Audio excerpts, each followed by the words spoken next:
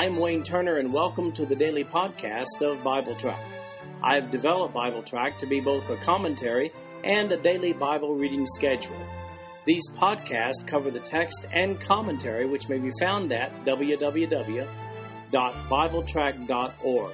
So, for those who have a busy schedule but do have time to listen to the Bible being read, this podcast is for you.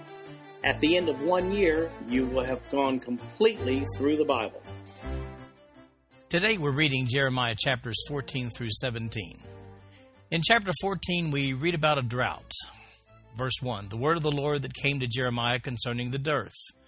Judah mourneth, and the gates thereof languish. They are blackened to the ground, and the cry of Jerusalem is gone up. And their nobles have sent their little ones to the waters. They came to the pits and found no water. They returned with their vessels empty. They were ashamed and confounded, and covered their heads. Because the ground is chapped, for there was no rain in the earth, the plowmen were ashamed. They covered their heads, yea, the hind also calved in the field, and forsook it, because there was no grass. And the wild asses did stand in the high places. They snuffed up the wind like dragons. Their eyes did fail, because there was no grass. O Lord, though our iniquities testify against us, do thou it for thy name's sake, for our backslidings are many. We have sinned against thee. O the hope of Israel, the Savior thereof in time of trouble, why shouldest thou be as a stranger in the land, and as a wayfaring man that turneth aside to tarry for a night? Why shouldest thou be as a man astonied, as a mighty man that cannot save? Yet thou, O Lord, art in the midst of us, and we are called by thy name. Leave us not.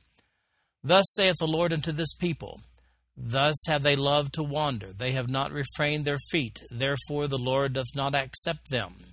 He will now remember their iniquity and visit their sins. Then said the Lord unto me, pray not for this people for their good. When they fast, I will not hear their cry, and when they offer burnt offering and an oblation, I will not accept them, but I will consume them by the sword and by the famine and by the pestilence. Then said I, Ah, Lord God, behold, the prophets say unto them, Ye shall not see the sword, neither shall ye have famine, but I will give you assured peace in this place.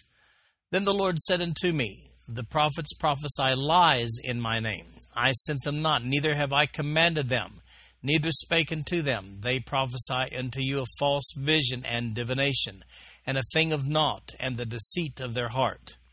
Therefore thus saith the Lord concerning the prophets that prophesy in my name, and I sent them not. Yet they say, Sword and famine shall not be in this land. By sword and famine shall those prophets be consumed. And the people to whom they prophesy shall be cast out in the streets of Jerusalem because of the famine and the sword, and they shall have none to bury them, their wives, nor their sons, nor their daughters, for I will pour their wickedness upon them.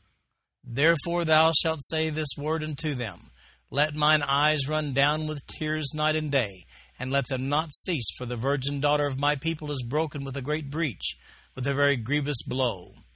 If I go forth into the field, then behold the slain with the sword. And if I enter into the city, then behold them that are sick with famine. Yea, both the prophet and the priest go about into a land that they know not. Hast thou utterly rejected Judah? Hath thy soul loathed Zion? Why hast thou smitten us, and there is no healing for us? We looked for peace, and there is no good, and for the time of healing, and behold, trouble. We acknowledge, O Lord, our wickedness and the iniquity of our fathers, for we have sinned against thee. Do not abhor us for thy name's sake. Do not disgrace the throne of thy glory. Remember, break not thy covenant with us. Are there any among the vanities of the Gentiles that can cause rain? Or can the heavens give showers? Art not thou he, O Lord our God? Therefore we will wait upon thee, for thou hast made all these things. There's typically not an abundance of rainfall in Israel anyway, much like the rainfall averages of states in America west of the Mississippi River, like Arizona, Nevada, and so forth. Drought was not an infrequent occurrence back then, along with the famine that resulted. Nonetheless, the people always felt that a drought was some sort of a message from God. So in the midst of a drought, they would pray and sacrifice. Now let's get an overview of the exchange between God and Jeremiah in this chapter. We see the introduction to verse 1, and in verses 2 through 6, the details of the drought in Jerusalem. In verses 7 through 9, Jeremiah intercedes to God on Jerusalem's behalf. But then in verses 10 through 12, God talks, and he tells Jeremiah to stop praying for those people. Verse 13, Jeremiah explains that the false prophets have given the people false hope. In verses 14 through 16, God addresses those false prophecies and issues his decree on the people of Jerusalem. And then finally, in verses 17 to 22, Jeremiah continues to intercede for those people, those wicked people anyway. The only problem here is they didn't turn away from their false gods and proclaim faith in the one and only true God. In verses 7 through 9, Jeremiah prays for his people despite their rebellion against God. However, we have another interesting word from God to Jeremiah in verse 11. Here's what it says. Then said the Lord unto me, pray not for this people for their good. Now, we keep seeing this lesson in the book of Jeremiah, and I believe it's a strong lesson for us today. Here it is. It's not proper to pray for the prosperity of believers who are rejecting God's counsel. Now, Jeremiah had another nagging problem, and that problem was false prophets. These were politically correct guys, and maybe gals, who prophesied to the people that relief was on the way and that things were going to be okay. God tells Jeremiah that they'll get their just due when people realize that they'd been intentionally deceived by these false prophets. So get the picture here. Famine was in Israel. The people began to call upon God, but the people refused to forsake their worship of false gods. Jeremiah called upon the people to repent and to turn to the worship of God and only God. But Jeremiah was a minority voice here. There was simultaneously an endless supply of false prophets who told the people that times would get better. Seeking positive news, the people chose to believe the false prophets rather than the old doomsday preaching Jeremiah. Here's what God told Jeremiah in verse 14. Then the Lord said unto me, the prophets prophesy lies in my name. Well, it's clear. The first step to avoiding judgment from God is to obey God. Nothing else will do. Jeremiah further expresses his grief over Judah in verses 17 and 18. Then in verses 19 and 22, Jeremiah continues to plead with God for a stay of judgment against Judah. We'll see God's reply to Jeremiah's plea in chapter 15. Now we see the Lord talking to Jeremiah in the first part of chapter 15, verse 1. Then said the Lord unto me, though Moses and Samuel stood before me, yet my mind could not be toward this people. Cast them out of my sight, and let them go forth. And it shall come to pass, if they say unto thee, whither shall we go forth? Then thou shalt tell them, thus saith the Lord, such as are for death to death, and such as are for the sword to the sword, and such as are for the famine to the famine, and such as are for the captivity to the captivity. And I will appoint over them 4 kinds, saith the Lord, the sword to slay, and the dogs to tear, and the fowls of the heaven, and the beasts of the earth to devour and destroy. And I will cause them to be removed into all kingdoms of the earth, because of Manasseh the son of Hezekiah, king of Judah, for that which he did in Jerusalem. For who shall have pity upon thee, O Jerusalem, or who shall bemoan thee, or who shall go aside to ask how thou doest? Thou hast forsaken me, saith the Lord, thou art gone backward. Therefore will I stretch out my hand against thee, and destroy thee. I am weary with repenting. And I will fan them with a fan in the gates of the land, and I will bereave them of children, and I will destroy my people, since they return not from their ways. Their widows are increased to me above the sand of the seas. I have brought upon them against the mother of the young men a spoiler at noonday. I have caused him to fall upon it suddenly, and terrors upon the city. She hath borne 7 languisheth. She hath given up the ghost. Her son is gone down while it was yet day. She hath been ashamed and confounded, and the residue of them will I deliver to the sword before their enemies, saith the Lord. At the end of chapter 14, we saw Jeremiah pleading with God on behalf of his people. Now, chapter 15 here begins with God's reply to Jeremiah's plea. And here's what God says. Not even famous personalities from the past like Moses or Samuel in verse 1 can thwart the judgment of God on Judah. Severe judgment is coming because of their sin of turning their backs on God. The last good king in Judah was Josiah. Jeremiah prophesied during the reigns of the last 5 kings of Judah. That was Josiah, Jehoahaz, Jehoiakim, Jehoiakim, and Zedekiah. But Judah fell completely under King Zedekiah. King Manasseh's mention in verse 4 is significant here. He followed the reign of his father, the good King Hezekiah, but Manasseh was very evil, as was his son Amon. And Josiah followed his father Amon with his reforms toward God. However, Josiah only provided a temporary reprieve from God's judgment. Now notice what's said regarding Josiah and Manasseh in 2 Kings chapter 23, verses 25 through 27. And likened to him, there was no king before him that turned to the Lord with all his heart, and with all his soul, and with all his might, according to all the law of Moses, neither after him arose there any like him. Notwithstanding, the Lord turned not from the fierceness of his great wrath, wherewith his anger was kindled against Judah, because of all the provocations that Manasseh had provoked him withal. And the Lord said, I will remove Judah also out of my sight, as I have removed Israel, and will cast off this city Jerusalem which I have chosen, and the house of which I said, my name shall be there. After Josiah's death, there were no more good kings. Manasseh is credited here with the evilness that kicked off the final rebellion of Judah, even though Josiah had followed God and instituted some reforms. Let's face the facts here. The lingering effect of the godless leadership of Manasseh still plagued Judah. Because of the wicked rule of Manasseh, deportation of Judah's influential people would follow. Jeremiah's word from God continues in verse 7 when he says, I will destroy my people since they return not from their ways. In verses 10 through 21, we find Jeremiah complaining about his working conditions. Verse 10, Woe is me, my mother, that thou hast borne me a man of strife and a man of contention to the whole earth.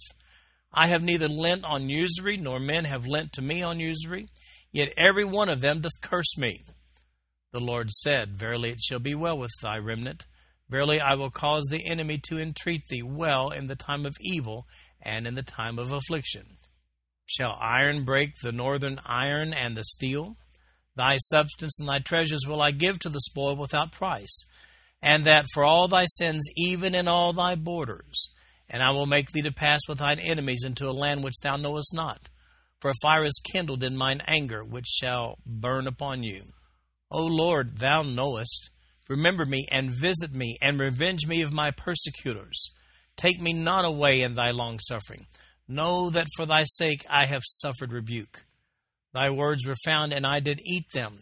And the word was unto me the joy and rejoicing of mine heart. For I am called by thy name, O Lord God of hosts. I sat not in the assembly of the mockers, nor rejoiced. I sat alone because of thy hand. For thou hast filled me with indignation. Why is my pain perpetual, and my wound incurable, which refuseth to be healed? Wilt thou be altogether unto me as a liar, and as waters that fail? Therefore thus saith the Lord, If thou return, then will I bring thee again, and thou shalt stand before me. And if thou take forth the precious from the vial, thou shalt be as my mouth. Let them return unto me, but return not thou unto them. And I will make thee unto this people a fenced brazen wall, and they shall fight against thee, but they shall not prevail against thee. For I am with thee to save thee and to deliver thee, saith the Lord. And I will deliver thee out of the hand of the wicked, and I will redeem thee out of the hand of the terrible. Now, beginning here in verse 10, Jeremiah follows God's decree upon the inhabitants of Jerusalem with a little bit of complaining about his own set of personal circumstances. His moaning actually continues down through verse 18. And then God addresses Jeremiah's complaint in verses 19 to 21. Jeremiah says, these people, my own people, they don't like me. Jeremiah is complaining here. Let's face it, when all you do is prophesy that the people to whom you minister are going to crash and burn, well, you're not likely to be very popular, are you? And on top of all that, the false prophets continually told the people exactly what they wanted to hear, a message of relief and prosperity. Everybody loves the message of hope. The people loved these false prophets. How much does this sound just like politics of today? But here's what's interesting. God doesn't offer any real relief to Jeremiah. Telling the truth is a tough job, but it was the job that God had called Jeremiah to do. Jeremiah's complaining to God is seen beginning in verse 10, where he laments his own birth. He's assured by God that the northern iron, the Babylonians is what that's referencing, that they will overcome Judah just as Jeremiah had been prophesying. He's assured by God that even Judah's enemies would eventually come asking for his counsel. In verse 15, Jeremiah asked for revenge upon those of his own people who persecute him. He treasured God's word, we see in verse 16, and yet he was all alone, we see in verse 17. Yet Jeremiah has the promise of God in verse 21, which says, "And I will deliver thee out of the hand of the wicked, and I will redeem thee out of the hand of the terrible." Then we see that the doom and gloom message intensifies beginning in chapter 16. "The word of the Lord came also unto me, saying, Thou shalt not take thee a wife, neither shalt thou have sons or daughters in this place. For thus saith the Lord concerning the sons and concerning the daughters that are born in this place, and concerning their mothers that bear them, and concerning their fathers that begat them in this land. They shall die of grievous deaths, they shall not be lamented, neither shall they be buried, but they shall be as dung upon the face of the earth, and they shall be consumed by the sword and by famine, and their carcasses shall be meat for the fowls of heaven, and for the beast of the earth. For thus saith the Lord, Enter not into the house of mourning, neither go to lament nor bemoan them, for I have taken away my peace from this people, saith the Lord, even loving kindness and mercies. Both the great and the small shall die in this land, they shall not be buried, neither shall men lament for them, nor cut themselves, nor make themselves bald for them. Neither shall men tear themselves for them in mourning, to comfort them for the dead. Neither shall men give them the cup of consolation to drink for their father or for their mother. Thou shalt not also go into the house of feasting to sit with them to eat and to drink.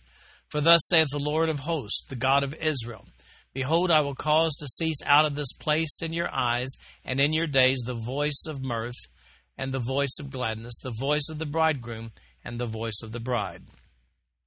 And it shall come to pass when thou shalt show this people all these words, and they shall say unto thee, Wherefore hath the Lord pronounced all this great evil against us? Or what is our iniquity? Or what is our sin that we have committed against the Lord our God? Then shalt thou say unto them, Because your fathers have forsaken me, saith the Lord, and have walked after other gods, and have served them, and have worshipped them, and have forsaken me, and have not kept my law, and ye have done worse than your fathers. For behold, ye walk every one after the imagination of his evil heart, that they may not hearken unto me. Therefore will I cast you out of this land into a land that ye know not, neither ye nor your fathers, and there shall ye serve other gods day and night, where I will not show you favor." Well, Jeremiah is complaining in chapter 15, and it didn't take. God instructs him to pour it on even thicker than before. Look these Jews in the eyes and just tell them that because of the spiritual adultery committed by their fathers and by them, that they're headed for certain destruction. But that's not all the bad news for Jeremiah. God forbids Jeremiah to marry. The normal state of existence for a Jewish man during that time was to have a wife. However, the urgency of the situation in Judah during this time was such that God told Jeremiah that he could not be encumbered with the responsibility of caring for a wife. Furthermore, we see that Jeremiah was forbidden by God to even socialize with his Jewish brethren, or even go to their funerals in verses 4 and 5. Jeremiah had to be in a position to warn the people of the consequences of their sin without the constraints of friendship with the wicked Jewish populace. When they ask Jeremiah why he considers them to be so wicked, he's to point out that it's because their fathers were wicked and they themselves are even more wicked. That's in verses 10 through 12. And here's that unpopular warning in verse 13. It says, Therefore will I cast you out of this land into a land that ye know not, neither ye nor your fathers. And there shall ye serve other gods day and night, where I will not show you favor. And finally, a promise of restoration beginning in verse 14 of chapter 16. Verse 14, Therefore, behold, the days come, saith the Lord, that it shall no more be said, The Lord liveth, that brought up the children of Israel out of the land of Egypt. But the Lord liveth, that brought up the children of Israel from the land of the north, and from all the lands whither he had driven them, and I will bring them again into their land that I gave unto their fathers. Behold, I will send for many fishers, saith the Lord, and they shall fish them, and after will I send for many hunters, and they shall hunt them from every mountain, and from every hill, and out of the holes of the rocks. For mine eyes are upon all their ways, they are not hid from my face, neither is their iniquity hid from mine eyes. And first I will recompense their iniquity and their sin double, because they have defiled my land. They have filled mine inheritance with the carcasses of their detestable and abominable things. O Lord, my strength and my fortress, and my refuge in the day of affliction. The Gentiles shall come unto thee from the ends of the earth, and shall say, Surely our fathers have inherited lies, vanity, and things wherein there is no profit. Shall a man make gods unto himself, and they are no gods? Therefore, behold, I will this once cause them to know, I will cause them to know mine hand and my might, and they shall know that my name is the Lord. The hunters and fishermen in verse 16 are the pagan conquerors who were to be God's instruments for chastising Israel. Yeah, but the people were really looking for a message from Jeremiah that would tell them that things were going to improve. They weren't looking for a message that Judah would collapse before things improved. However, Jeremiah didn't make the news, he just reported it. And that news was not good, as we see in verse 18, which says, And first I will recompense their iniquity and their sin double, because they have defiled my land. They have filled mine inheritance with the carcasses of their detestable and abominable things. Well, Judah would be judged for their wickedness, period.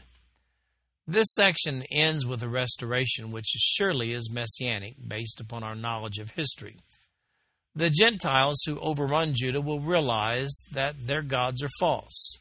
Notice verse 21, it says, Therefore, behold, I will this once cause them to know, I will cause them to know mine hand and my might, and they shall know that my name is the Lord. That, in fact, will happen in Revelation chapter 19, verses 11 through 21, at the battle we frequently call the Battle of Armageddon.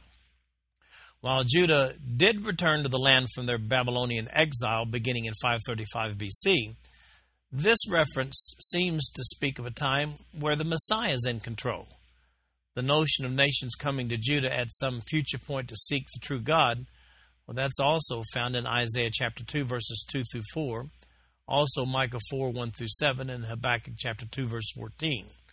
All of these references are clearly messianic, and by messianic I mean the millennium. Then we find the people of Judah big-time sinners, beginning in chapter 17, verse 1. The sin of Judah is written with a pen of iron and with the point of a diamond. It is graven upon the table of their heart and upon the horns of your altars. Whilst their children remembered their altars and their groves by the green trees upon the high hills, O my mountain in the field, I will give thy substance and all thy treasures to the spoil, and thy high places for sin throughout all thy borders.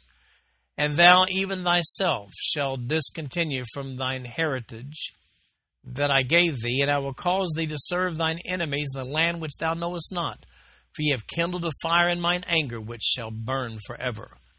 Thus saith the Lord, Cursed be the man that trusteth in man, and maketh flesh his arm, and whose heart departeth from the Lord. For he shall be like the heath in the desert, and shall not see when good cometh, but shall inhabit the parched places in the wilderness, in a salt land, and not inhabited. Blessed is the man that trusteth in the Lord, and whose hope the Lord is. For he shall be as a tree planted by the waters, and that spreadeth out her roots by the river, and shall not see when heat cometh, but her leaf shall be green, and shall not be careful in the year of drought, neither shall cease from yielding fruit. The heart is deceitful above all things and desperately wicked. Who can know it? I, the Lord, search the heart. I try the reins, even to give every man according to his ways and according to the fruit of his doings. As the partridge sitteth on eggs and hatcheth them not, so he that getteth riches and not by right shall leave them in the midst of his days, and at his end shall be a fool. A glorious high throne from the beginning is the place of our sanctuary. O Lord, the hope of Israel, all that forsake thee shall be ashamed, and they that depart from me shall be written in the earth, because they have forsaken the Lord, the fountain of living waters. Well, their sin was indelibly written on their hearts. The metaphor used here of the iron pen with the diamond tip, well, that paints them as deeply entrenched in their God-rejecting, idolatrous ways. They would never turn back. There are a couple, even 3 general use verses in this passage. Notice the warning of verse 5. Thus saith the Lord, Cursed be the man that trusteth in man, and maketh flesh his arm, and whose heart departeth from the Lord. And why is that, you might ask? Well, there's your answer in verse 9.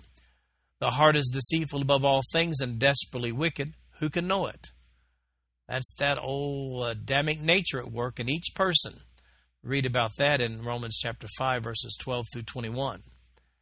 But if you're looking for some sort of consolation, then consult here verse 7. That verse says, Blessed is the man that trusteth in the Lord, and whose hope the Lord is. Verse 13 makes it very clear that it's because of Judah's rejection of God that God has rejected them. And then Jeremiah is saying, Lord, I sure could use a little vindication here. Let's read verses 14 through 18. Heal me, O Lord, and I shall be healed. Save me, and I shall be saved, for thou art my praise. Behold, they say unto me, Where is the sword of the Lord? Let it come now. As for me, I have not hastened from being a pastor to follow thee, neither have I desired the woeful day. Thou knowest that which came out of my lips was right before thee. Be not a terror unto me. Thou art my hope in the day of evil. Let them be confounded that persecute me, but let not me be confounded. Let them be dismayed, but let not me be dismayed. Bring upon them the day of evil, and destroy them with double destruction. Hey, Jeremiah is thinking and saying exactly what I would be thinking and saying in this situation. It surely would be nice if you'd go ahead and show them that they're wrong and I'm right. These people were saying to Jeremiah in verse 15, God's judgment? Just bring it on. Hey, they're mocking him. As a matter of fact, it looks like Jeremiah is pretty fed up with his rebellious people in verse 18 when he says, Let them be confounded that persecute me, but let not me be confounded. Let them be dismayed, but let not me be dismayed. Bring upon them the day of evil, and destroy them with double destruction. So much for the kind and gentle approach to prophesying, wouldn't you say? People today might think Jeremiah was a bit too harsh and outspoken to have an effective ministry. Now listen to me. Jeremiah spoke simply what God told him to speak. It wasn't a very popular message. Well, it wasn't popular at all. Now, there's no question because of the taunting of Jeremiah by those wicked people that Jeremiah is asking God to go ahead and vindicate him. By the way, Jeremiah's vindication is coming, but it will be on God's timetable, not on Jeremiah's timetable. And then we finish out chapter 17 with another tough job for Jeremiah, beginning with verse 19. Thus said the Lord unto me, Go and stand in the gate of the children of the people, whereby the kings of Judah come in, and by the which they go out, and in all the gates of Jerusalem, and say unto them, Hear ye the word of the Lord, ye kings of Judah, and all Judah and all the inhabitants of Jerusalem that enter in by these gates. Thus saith the Lord, Take heed to yourselves, and bear no burden on the Sabbath day, nor bring it in by the gates of Jerusalem. Neither carry forth a burden out of your houses on the Sabbath day, neither do ye any work, but hallow ye the Sabbath day, as I commanded your fathers. But they obeyed not, neither inclined their ear, but made their neck stiff, that they might not hear nor receive instruction. And it shall come to pass, if ye diligently hearken unto me, saith the Lord, to bring in no burden through the gates of this city on the Sabbath day, but hallow the Sabbath day, to do no work therein. Then shall there enter into the gates of this city kings and princes sitting upon the throne of David, riding in chariots and on horses, they and their princes, the men of Judah, and the inhabitants of Jerusalem. And this city shall remain forever. And they shall come from the cities of Judah, and from the places about Jerusalem, and from the land of Benjamin, and from the plain, and from the mountains, and from the south, bringing burnt offerings and sacrifices, and meat offerings, and incense, and bringing sacrifices of praise into the house of the Lord. But if ye will not hearken unto me to hallow the Sabbath day, and not to bear a burden, even entering in at the gates of Jerusalem on the Sabbath day, then will I kindle a fire in the gates thereof, and it shall devour the palaces of Jerusalem, and it shall not be quenched. The people of Judah and Jerusalem already ignore him, even despise him for his negative messages. Talking about Jeremiah here. Prophesying's a tough job. Well, God gives Jeremiah another tough assignment. He says, go to the gates of Jerusalem and rag the people for forsaking the observance of the Sabbath day. This observance was uniquely Jewish.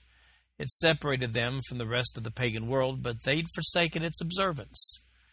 God's message is this: if you don't listen, fire will devour this place. But did they listen? No. Now look, this is fascinating. Another offer from God if these corrupt folks will repent. Isn't that something? Look at verses 24 through 27. There it is. Do right by God, and he'll fix everything. Remember, however, that Isaiah had prophesied 100 or so years earlier that they would not repent. And, by the way, they didn't. Isaiah prophesied Jerusalem's fall to the Babylonians over in Isaiah chapter 39. This concludes our podcast for today. I'm Wayne Turner, and if you'd like to read along with our commentary online, go to www.bibletrack.org. Thank you for listening in today.